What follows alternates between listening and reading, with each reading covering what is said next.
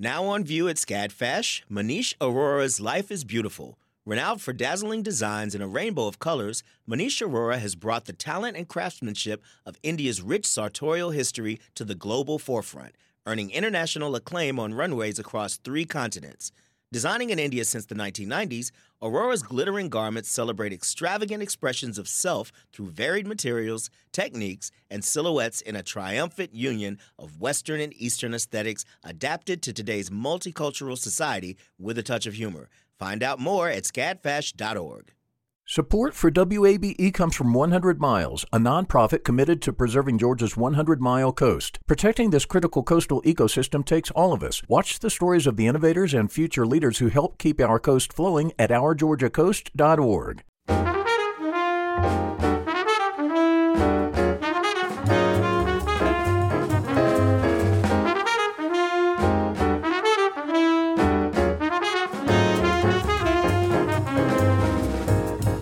From WABE in Atlanta, this is City Lights. I'm Kim Drobes, in for Lois Reitzes. Thank you for listening. Later this hour, we'll head out of this world and hear about the Illuminarium's latest immersive exhibition, Space. And then, to keep with that interstellar theme, our series Speaking of Music today features musician Indy Starr. But first, in the aftermath of the 2016 presidential election, Pod Save America emerged to educate, engage, and entertain the progressive-minded community.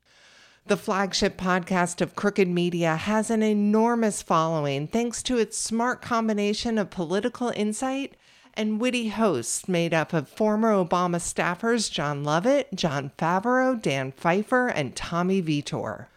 Pod Save America, alive and on tour, arrives in Atlanta for a show at Cobb Energy Arts Center this Saturday, August 13th, with special guest Stacey Abrams. City Lights host Lois Reitzes recently caught up with Jon Lovett via Zoom to talk about the upcoming show, and she began by asking him about his recovery from COVID. Oh, thank you for asking. Yes, I am. I'm fully recovered. You know, look, it seems like luck of the draw how bad people get it, and I drew good cards. So thank you for asking. But I feel very excited to be back to normal, back on the road, and with now a superpower immune system for a little while. You know, I feel vaguely invincible. I want to drive very fast. I want to bungee jump. You know, because of all these antibodies that I have. No kidding. Well, don't forget to wear your cape. Glad to hear you're feeling better. And how is your dog, Pundit?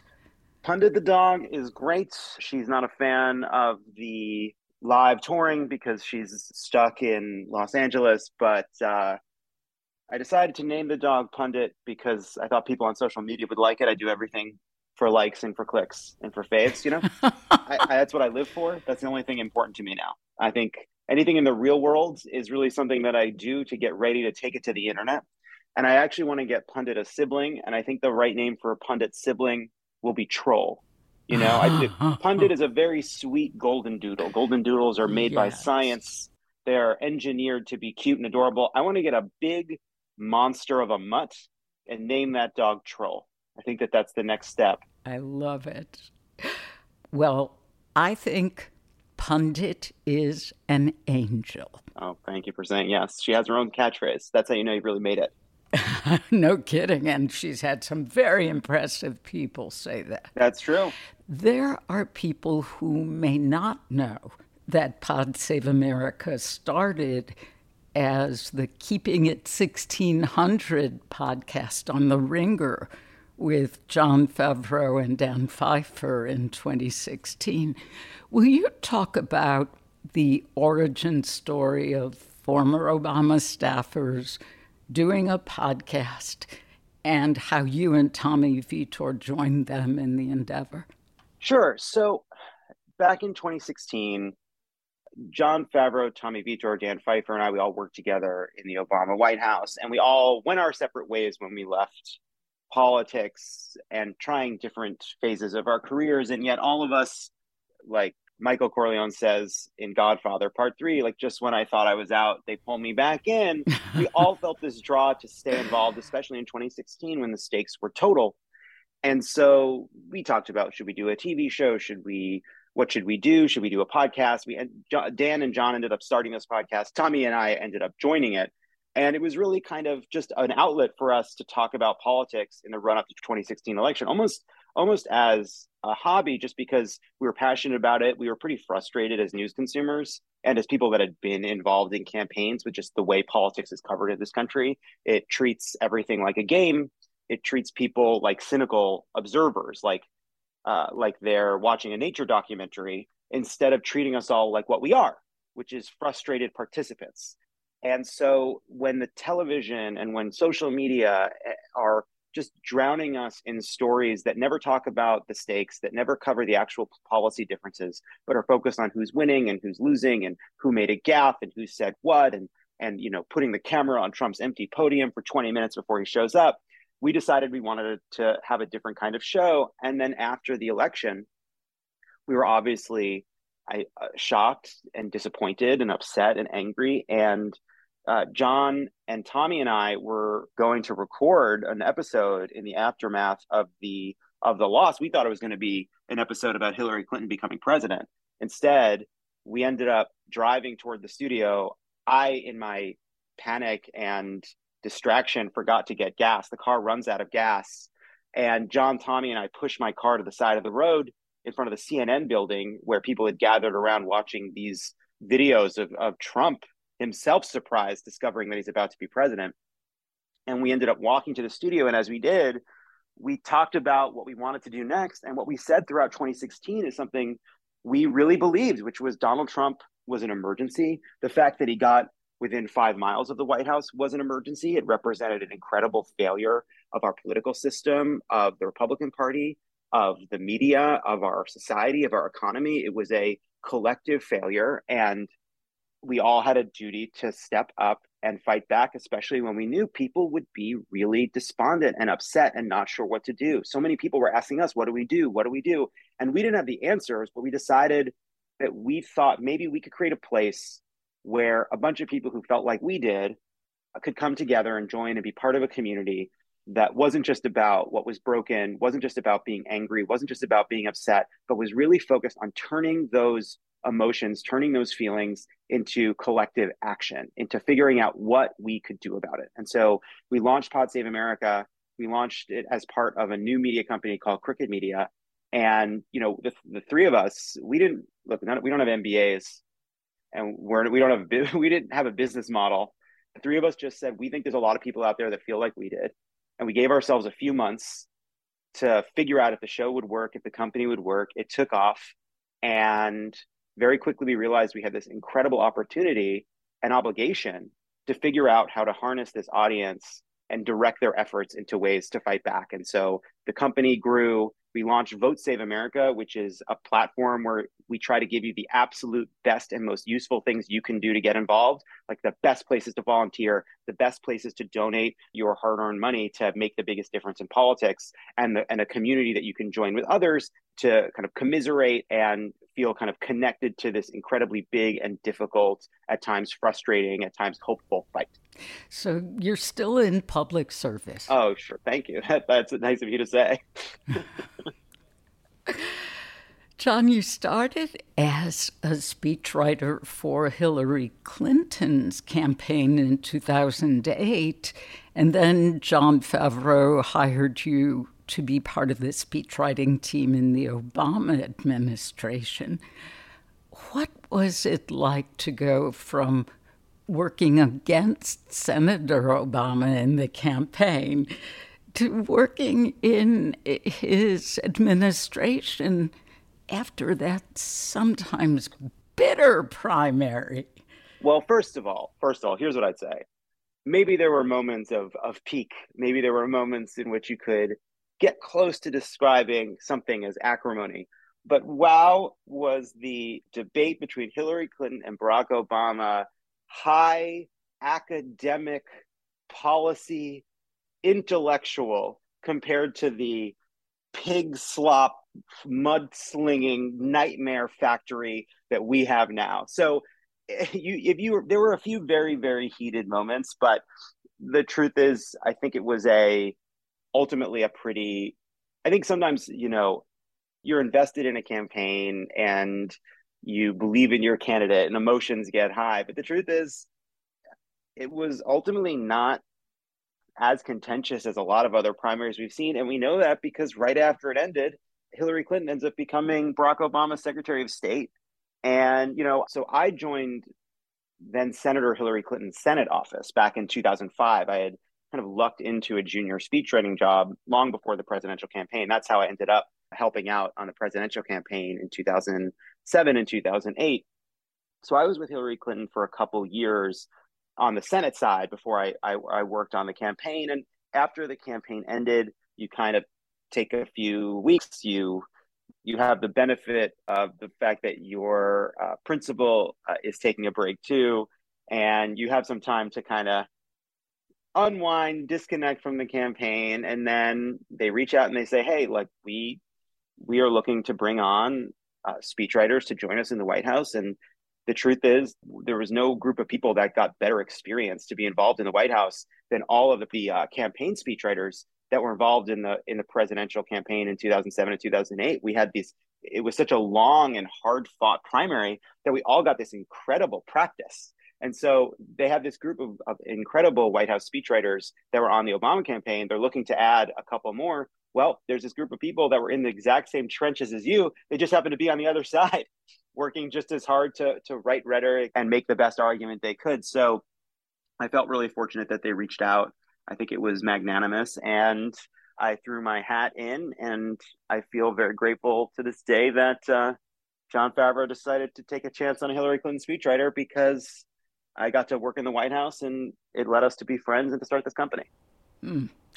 On the speechwriting team, you were the one who wrote President Obama's jokes. How would you describe your task of incorporating comedy into remarks for such an eloquent man?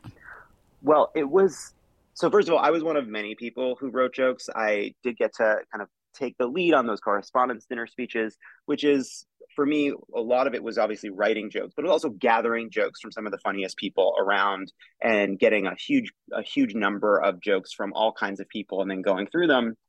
We were very fortunate to be writing jokes for President Obama, who has incredible comic timing. He just has that natural, charismatic, laid-back way of delivering a joke.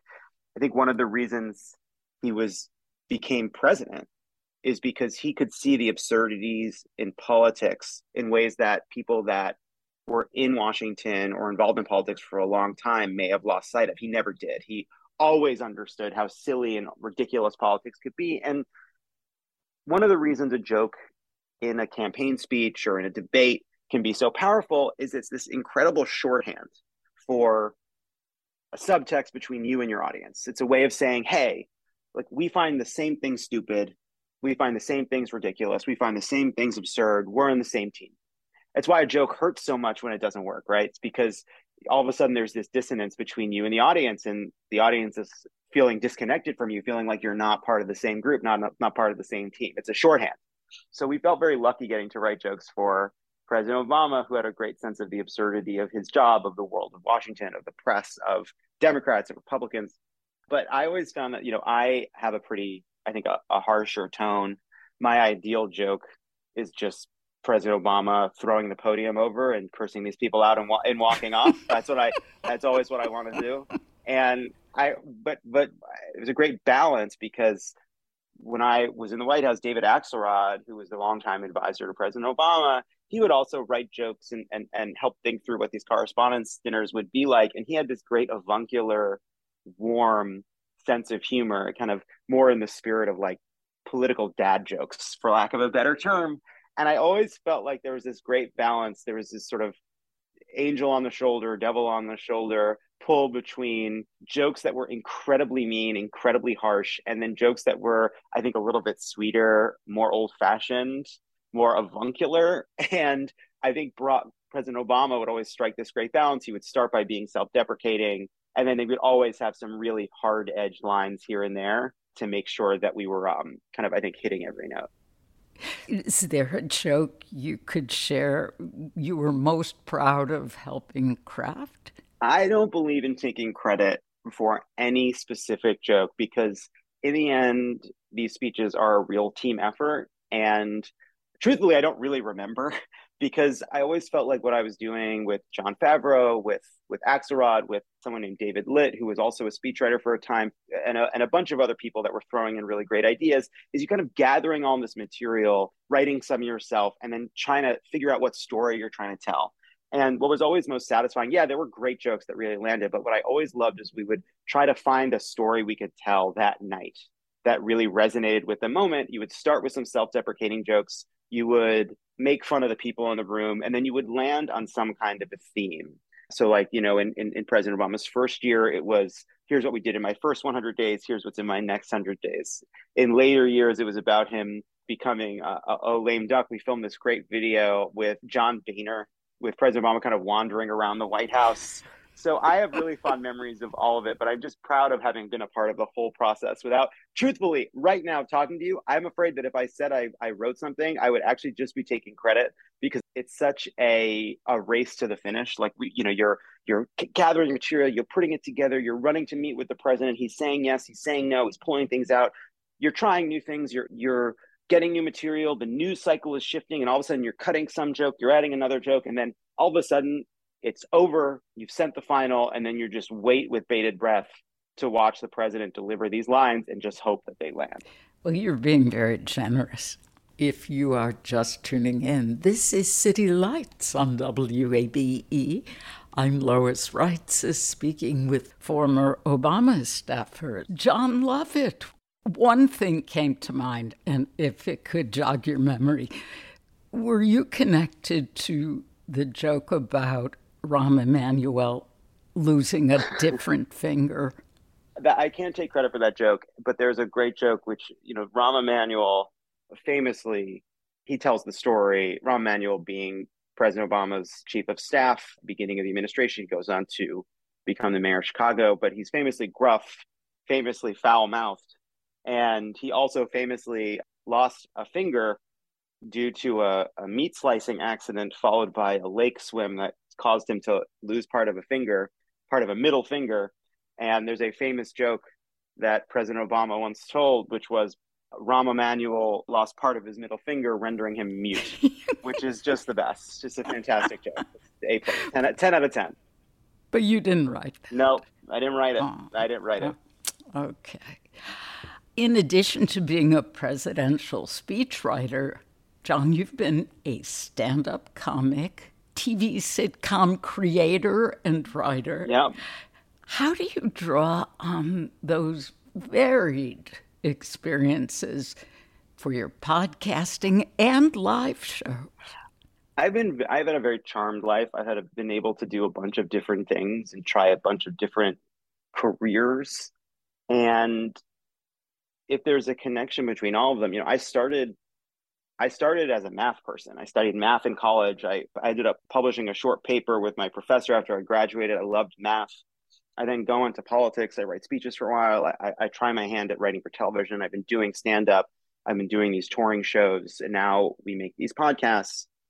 And I think if there's one thing that ties them all together is I feel as though what we're always trying to do is find an interesting way to tell the truth, to tell the story of what's happening in a way that's compelling and interesting and engaging and memorable, and to strike that balance between finding the humor, finding what is poignant and emotional and resonant for people, what is the real story, the pain, the experience underneath the surface, and to do it in a way that's pithy without being glib, to do it in a way that's vulnerable without being saccharine, to do it in a way that's moral without being sanctimonious, to do it in a way that's funny without being snarky or sarcastic.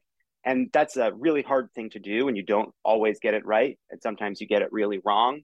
But in all these kinds of writing and all these kinds of storytelling, and whether it's a conversation on Pod Save America or a character we wrote for Love It or Leave It, or just a conversation I'm having with the audience on stage at a live show, I feel like I'm doing my best work. I'm doing the best I can do as someone whose job it is to talk into a microphone. to find ways to help people understand what's happening, not because I'm not because I know better, not because I have any great magical insight, but I'm trying in the moment to think out loud or to think through how I'm feeling about this political moment, the pain and the concern and the anxiety and the optimism I feel. And if I can find ways to do that with humor or with just wearing my heart on my sleeve at times, whatever it may be, I feel like that is the thing we're trying to do. Well, those are great aspirations. Clearly, millions of followers agree with you. Well, I'm also very lucky that I get to kind of spout off, but I've got John and Dan and Tommy who are just very smart and say very smart things, and they're always there as a backstop, because I can just go off. But I just tend to think whatever Dan says is probably right, and maybe I can add a joke to that. I'm curious about how tapings on tour differ from the studio shows you do in LA. How do you prepare for the Pod Save America live shows? It's interesting. The preparing it looks very similar, but the experience is very different. So just for people listening, we do these live shows, and it's really exciting because podcast is something you listen on your own time, by yourself, going to the supermarket, walking a dog, going to the gym, going to the bathroom. It happens, Lois. All right. We know that it's happening. We have to admit that it's happening. But when you come to the live show, you get to see a live taping of something with a bunch of other people who have been listening along with you. And there's this really incredible sense of community. So we prepare in a lot of the same ways. We see what's happening in the news. We figure out what's important. We figure out what we want to talk about. We figure out what great clips we can use to make fun of the news or make a point about the news. We think about a game we can play with the audience to bring the audience into the show a bit more, which is something we can't do in the studio. But ultimately, what makes it so much fun is we get to all be together. And all these people that have been paying attention and care about what's happening to this country can all get together and be in one room and kind of be part of this community. And that's why we love doing the live shows. That's why it's always so great when Stacey Abrams comes and joins, because she's somebody people really look up to and has been so great about motivating people and getting people in the fight too. So that's I think the big difference. Fans of yours know that you are a food enthusiast, unafraid of controversial takes. Sure. Even if that means alienating locals. Johnny took chutzpah to make fun of Connecticut pizza at an event in New Haven. Mm-hmm. Now, you are candid about being addicted to Diet Coke. Yes. Do you have any opinions about any other food in Atlanta? Well, what do we consider to be Atlanta's most famous food? What is the equivalent in Atlanta of Connecticut pizza? Obviously, look, Atlanta is a Coca-Cola town, which I love.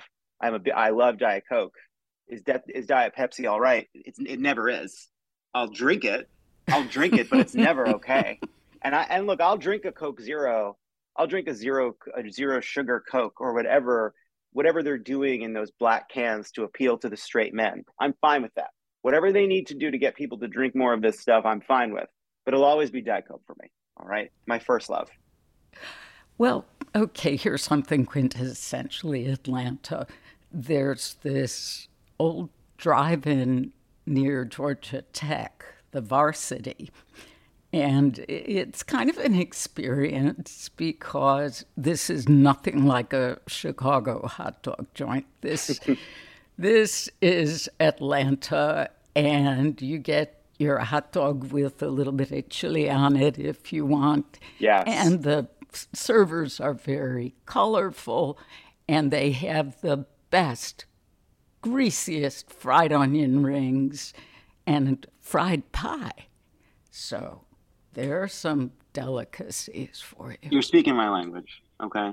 This is what I want. Look, here's the thing. I may be from New York and Los Angeles, and look, I'll have the green juice, I'll have the smoothie, I'll go to the vegan restaurant, but in my heart, the foods of the South, the foods of the Midwest, that is what my heart wants. Now, of course, I have I think is wants more than my body can handle.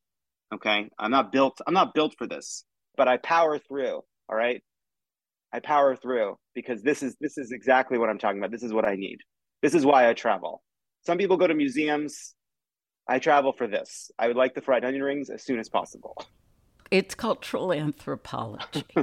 Right. And there's great Southern food here that's a little higher, a little more high-toned, if you will.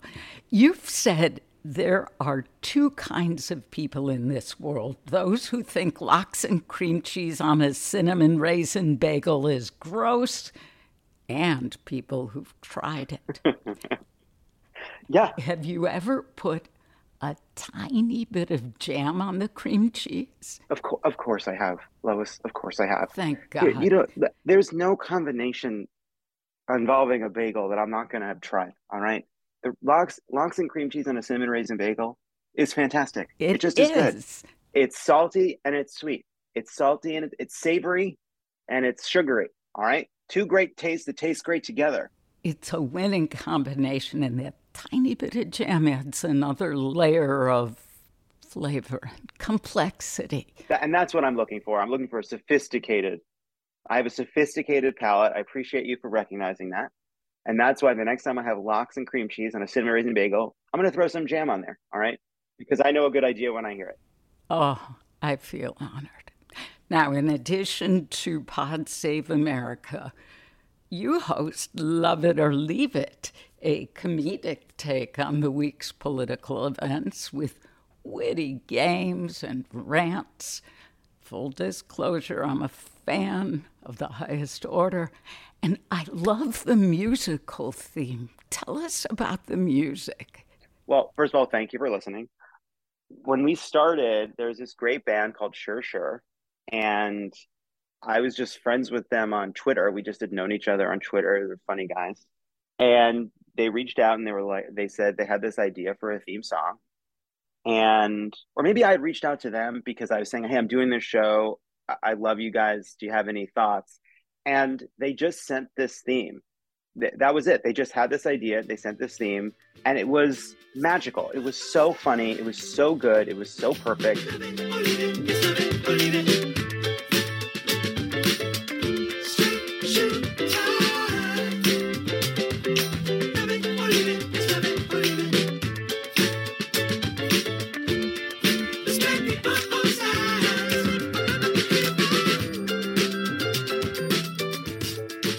I feel so lucky that we get to use this. And now they're like a touring band. They've gone on to become successful, but they just wrote, they were in their garage and they wrote this great theme about Love It or Leave It. And I feel so lucky, and I will never change it. It will be the theme song for the rest of my life, as far as I'm concerned. Is it your ringtone? Here's the thing. All right. Would I love it to be my ringtone? Sure. But there's only so much self-congratulations you can have. Imagine your phone rings in front of people and it's your own podcast theme song. I think that's too much. I think you're modest. Over the past 5 years, how has Love It or Leave It evolved from your original vision of it? Well, when we started the show, the original idea was just a Friday night pub quiz, a kind of week in review. And when we started, we just had guests come on as a panel. We would quiz the audience. We would quiz the guests. And we've slowly but surely become a bigger production. So as the show's had a bigger audience. And so now it's much more like a big week in review, where sometimes we'll have a choir or a band or a singer do an opening number, a parody song about the week's news. I now do a monologue with jokes that we kind of run through the week's news. And then we have all kinds of guests. We'll have serious guests, we'll have comics, we'll have actors playing characters, we'll quiz the audience, we'll rant and rave at the end of the episode. This was a live show. It was originally conceived of as a live show. The first episode was live, and we never really strayed from that until the pandemic. And then all of a sudden we had to figure out what it meant to be a studio show, really a show from home. And how do we do jokes? How do we do comedy without an audience to laugh? Monologue jokes without a crowd can be pretty tough. And what we ended up doing during the pandemic is we would bring on comedians to kind of judge the jokes. So instead of having an audience laughing or not, the way we would figure out if something worked is I would do a joke and we would just have a comedian rate it. Was that good? Did you like it? Was it bad? Could we have done better? What's your way of changing it? Which was really fun. But because we were stuck recording from home, we tried a bunch of different things during the pandemic, characters and games and segment ideas. And then a lot of that has helped us evolve the live show now that we're back in front of audiences. When we were trying to figure out how to be live again, we started calling it Love It or Leave It Live or Else, because we decided that we just had to do it live and we'd have to figure it out. But there were a lot of challenges and difficulties and concerns about returning to a live show, but we were going to figure it out. So at first we did live shows in my backyard. We would just literally set up mics and friends would come and just sit outside in my backyard. We did it at an outdoor movie theater for a while because we weren't yet going back inside of theaters. And now we're back in theaters, which has been really fun. But I mean, the biggest way that it's evolved, especially since the pandemic, is I feel really lucky. It feels more special. I feel more grateful to be back in front of crowds because you really miss it and you don't understand.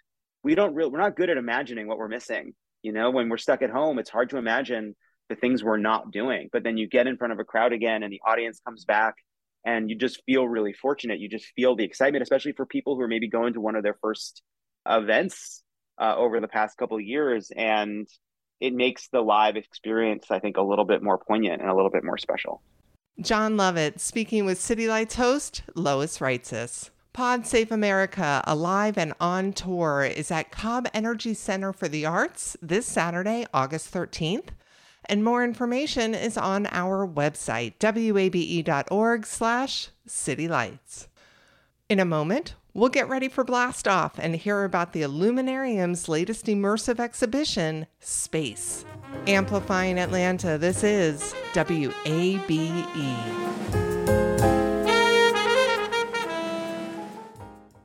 The field of mental health counseling is growing rapidly, and Richmont Graduate University can equip you with everything you need as a licensed professional counselor while integrating your faith into your clinical practice. Programs are offered in Atlanta, Chattanooga, and online. Apply today at richmont.edu. That's RICHMONT.edu. You love free, and at Ameris Bank, so do we. That's why we're proud to offer worry-free, hassle-free Ameris Bank free checking. Manage your money your way with convenient access to digital, mobile, and telephone banking, all with no monthly service fee or minimum balance requirements. At Ameris Bank, we're with you. For more information or to open an account, visit our local bankers in person or online at amerisbank.com/free checking. Other fees such as overdraft fees may apply. Ameris Bank, member FDIC, equal housing lender. This is City Lights on WABE. I'm Kim Drobes, in for Lois Reitzes. Great to have you along. Since opening last summer, the immersive theater experience known as the Illuminarium has become a fixture on the Atlanta Beltline. Using 4K interactive projections, 360-degree audio, and in-floor vibrations, the Illuminarium experience aims to transport people to another world. In the past, these worlds have included an African safari, as well as a deep dive into the art of Georgia O'Keeffe. But now, the Illuminarium is leaving our world and exploring the great unknown with their newest offering, Space. Melissa Graff is a creative director and a visual effects supervisor at Illuminarium, and she is joining me now via Zoom to shed some starlight on their new trip through the galaxy. Welcome to City Lights, Melissa. Hi, thanks so much for having me. It's a pleasure. So would you start out and give us just a brief overview of the experience? Sure. So Space is a really exciting spectacle. I think we're all really, really excited about this one. It's something that I think the one thing that the big takeaway is that it's not a science show and it's not a planetarium. It's so much more fun and so much more immersive than that.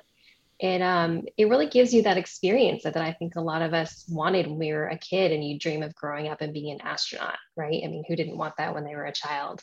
So you come in and we have a small first room where you get to actually blast off in a rocket ship and go into outer space. So you start on Earth and then you're floating amongst the stars. And that's something that, these days you can't do unless maybe you're a billionaire.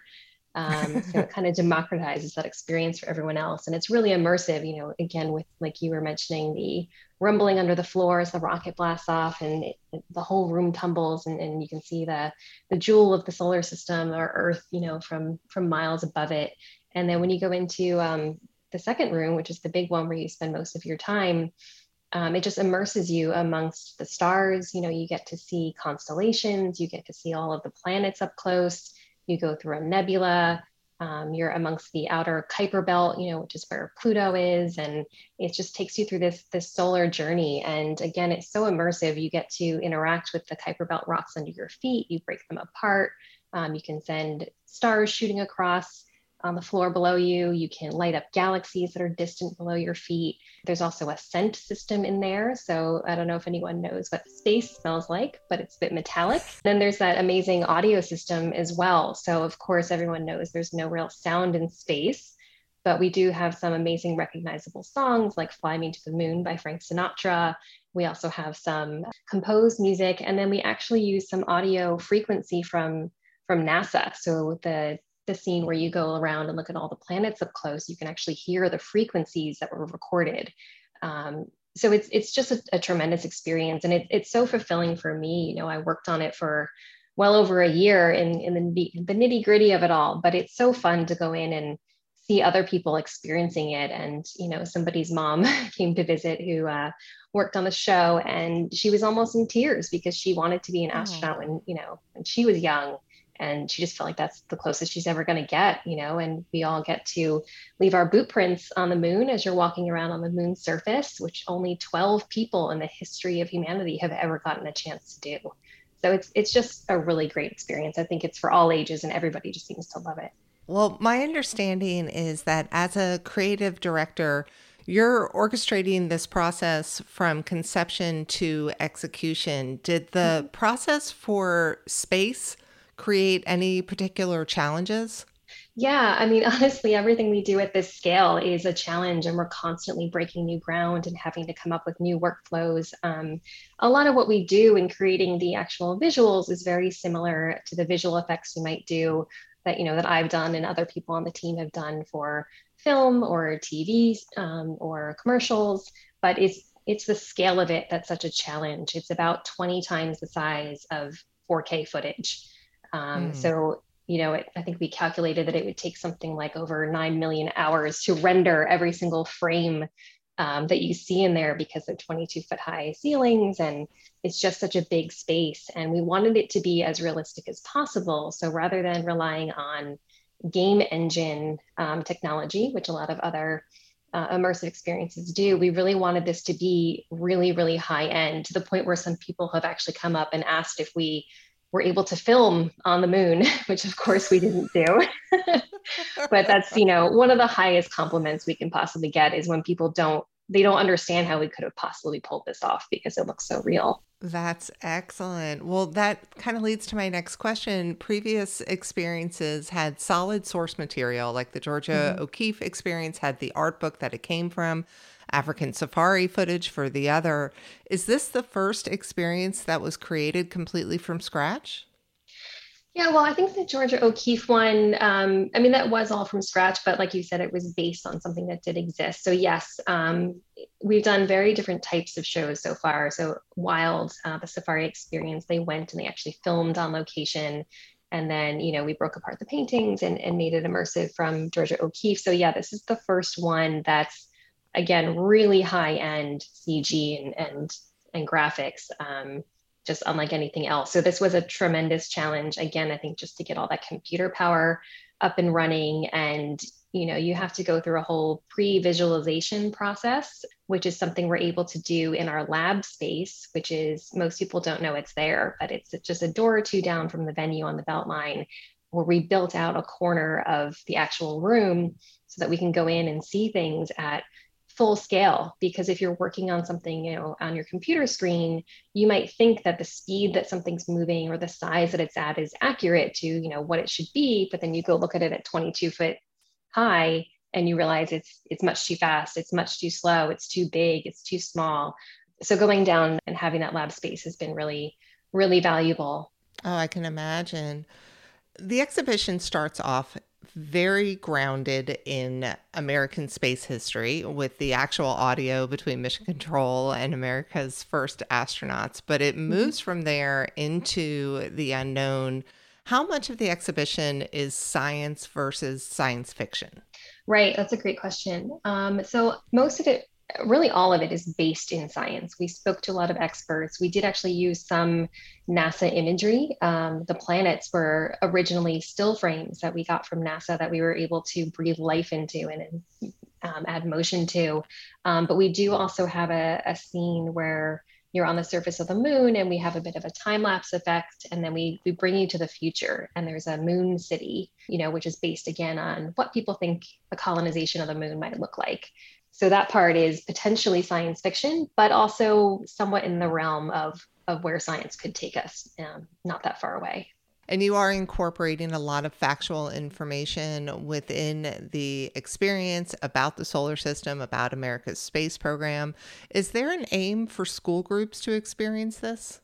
There is always an educational component that's available to school groups when they go through. There's extra pamphlets with just information on them. But then, like you mentioned, we also have some text and some information on the walls to help people understand what it is they're looking at. So that's also, great for the school groups as well. When you were looking to incorporate the NASA footage, how did you decide which historical clips to use? A lot of it, honestly, when you're working at this scale, comes down to what looks good at that scale. And it's not just because a lot of it's old and grainy, that actually held up better than perhaps we thought it would.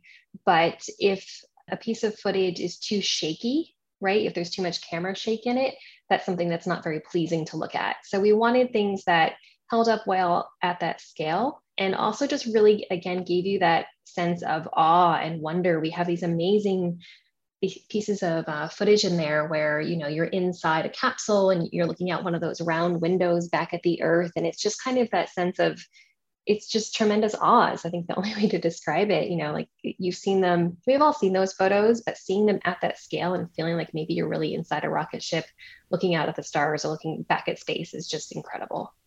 There are 2 rooms that incorporate this exhibit. And so when you go to the Illuminarium, you step into one room and you have an usher who is dressed like an astronaut to try to immerse you immediately into the experience and set you up for what you're about to do. And I couldn't help but be reminded of theme parks and the way that they incorporate people into what you're about to experience. What was your inspiration behind having this element? I think it's, again, just helping people to understand what it is they're about to experience, because Illuminarium really is different than any other place. So it helps people just get a sense of what the show is going to be. And we just kind of mention, how it is that you can move around to the next room when you get in there and let people know that you can interact with the content, because it's not a physical contact. There's not buttons and things. So you understand that you are the thing that's moving around and being tracked by our LiDAR system, that you can interact with the show in that way. So it's just a way to kind of get people to understand what it is that they've just stepped into and what's coming. So you mentioned the LiDAR system and some of the interactive elements earlier. And then you mentioned the smell thing. I got to tell you, I didn't smell anything. It depends. Sometimes I think when you go in there of how strong the scent machine is pumping out at the time. And it is more subtle for space. I think it might have been more noticeable in Wild or Georgia O'Keeffe. But it's just kind of, if you look out for it, it's that slight metallic or that kind of trace of gunpowder smell that the astronauts say that they smell when they come back into the capsule after doing a spacewalk. Oh, that's so interesting. So it's hard not to think about the crazy timing of this show and the Webb telescope pictures that have come out recently. Would you have done anything differently if those images had been available to you prior to creating the space exhibit? It's interesting. I think there's a few things that have come up from those images, just seeing the extra color, in certain things, but we also were surprised that, we did get pretty close to it. Looking at the nebula images, for example, that we feel like we did a pretty good job capturing what a nebula looks like. I think there's maybe, some of the galaxies are a little bit sharper, but everything's kind of how it was before. So I think there's probably not much that we would have changed. Melissa Graff, Executive Creative Director for the Illuminarium. Space is on view through the end of October, and more information is on our website, wabe.org/citylights. Coming up, our series highlighting local musicians. Speaking of music, today features Indy Star.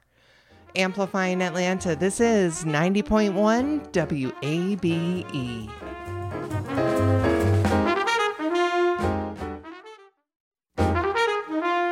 This is City Lights on WABE. I'm Kim Drobes, in for Lois Reitzes. Thank you for being here.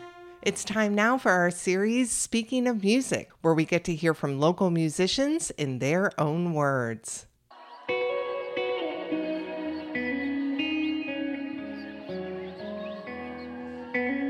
My name is Indy Star, Indy with 2 E's, formerly known as Indy Killed the Pop Star. My real name is Jennifer Zoof, and my music can be described as a blend of many genres, from indie pop, folk, alternative, even hints of psychedelia, dream pop, soul, jazz, and heavy roots in classical. I play guitar, piano, and harp, and recently I've been learning how to self-produce. Sweetest soul that I've ever seen, I get lost in your evergreens. Oh my angel eyes make me laugh, they make me cry. My music journey began very early in childhood. I was very lucky, born into a musical family with a mother who's phenomenal, and she was playing piano every single day on a very high level. And I also was exposed to my grandmother and her piano playing. Both of them taught me piano formally starting at age 5. I went on to majoring in voice in college. It was classical. It wasn't anything like this where you write your own songs and you record everything and then you play live in a completely different instrumental setting. But I had a very, very rich musical background and upbringing. Atlanta will always be home to me because I pretty much grew up here. I came here when I was 7. My family is here. I did all of my schooling, including college, here, and I'm well into my 30s. So if I ever move away, Atlanta will always have a soft place in my heart. Hardest words that have ever been, I couldn't speak, I couldn't say anything. Oh my crystal eyes, you slipped away with no goodbye. And those eyes.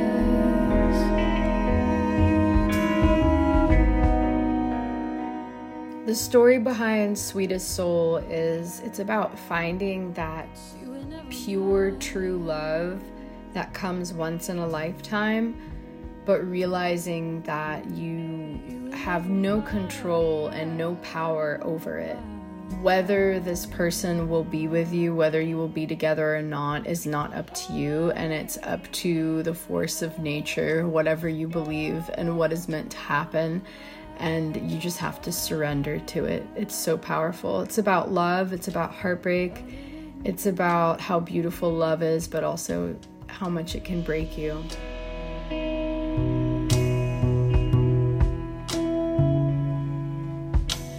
Red, red moon, won't you tell me, should I let go of the star-crossed fantasy 1,000 times? You watched me die for 7 years of life. See, that's my high. And those eyes.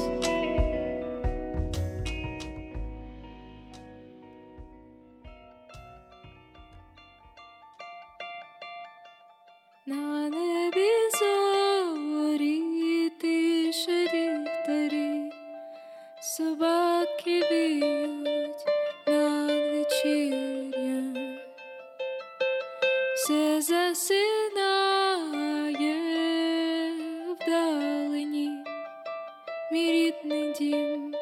Skilki nas takich is a collaboration song about the Ukrainian war that I was very lucky to be a part of.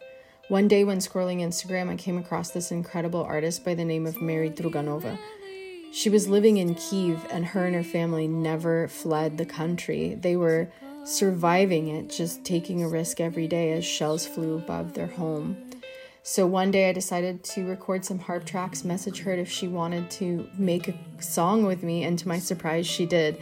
Later, she added percussion, her beautiful vocals, piano, authentic field recordings of Ukrainian singers and instruments. Dmytro Bulanov wrote a beautiful poem as he and his family fled the country, and those became the lyrics for the song. The song is now released streaming on all music platforms. На дні глухий, несамовитий, замерло серце, що народжене на згар. What inspires me and motivates me has to be my mother. She's my biggest inspiration, my grandmother who's passed on, and matters of the heart, whether it's in our personal life or an external historical, cultural, societal event like the overturning of Roe and Wade that directly impacts us as women, or the Ukrainian war, me having both Ukrainian and Russian roots. These are the things that mean something to me, and so I write about them.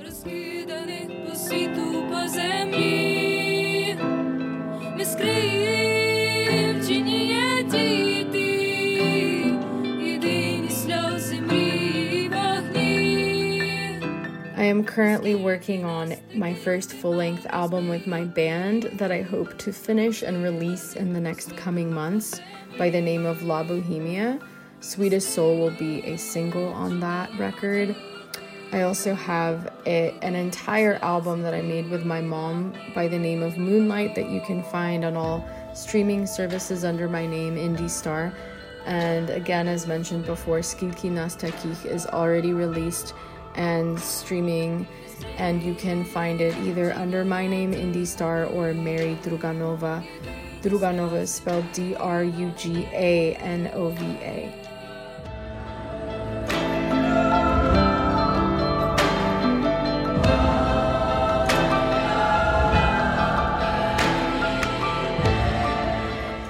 Musician Indie Star and our series, Speaking of Music.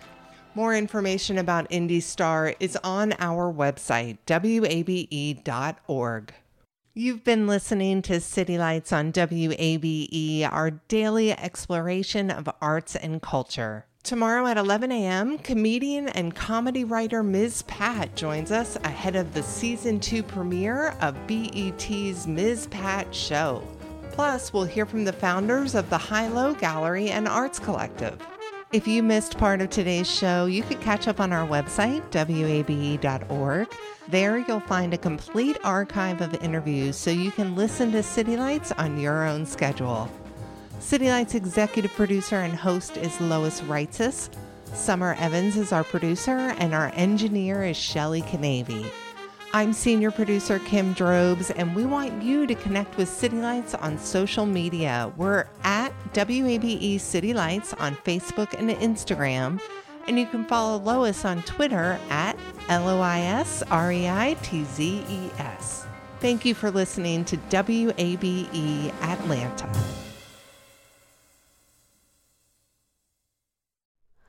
Hi, it's Terry Gross, the host of Fresh Air. We bring you in-depth, long-form interviews with actors, directors, musicians, authors, journalists, and more. Listen to our Peabody Award-winning Fresh Air podcast from WHYY and NPR. The world is full of mysteries. Are ghosts real? Is that yogurt expired? Hey, the unknown can be scary. But when you donate to WABE, you know where your money is going. Your gift supports the journalism that keeps you informed and the programs that pull back the curtain on complicated stories. Help us make the world less mysterious. Become a member now. Go online to wabe.org/donate, and thanks.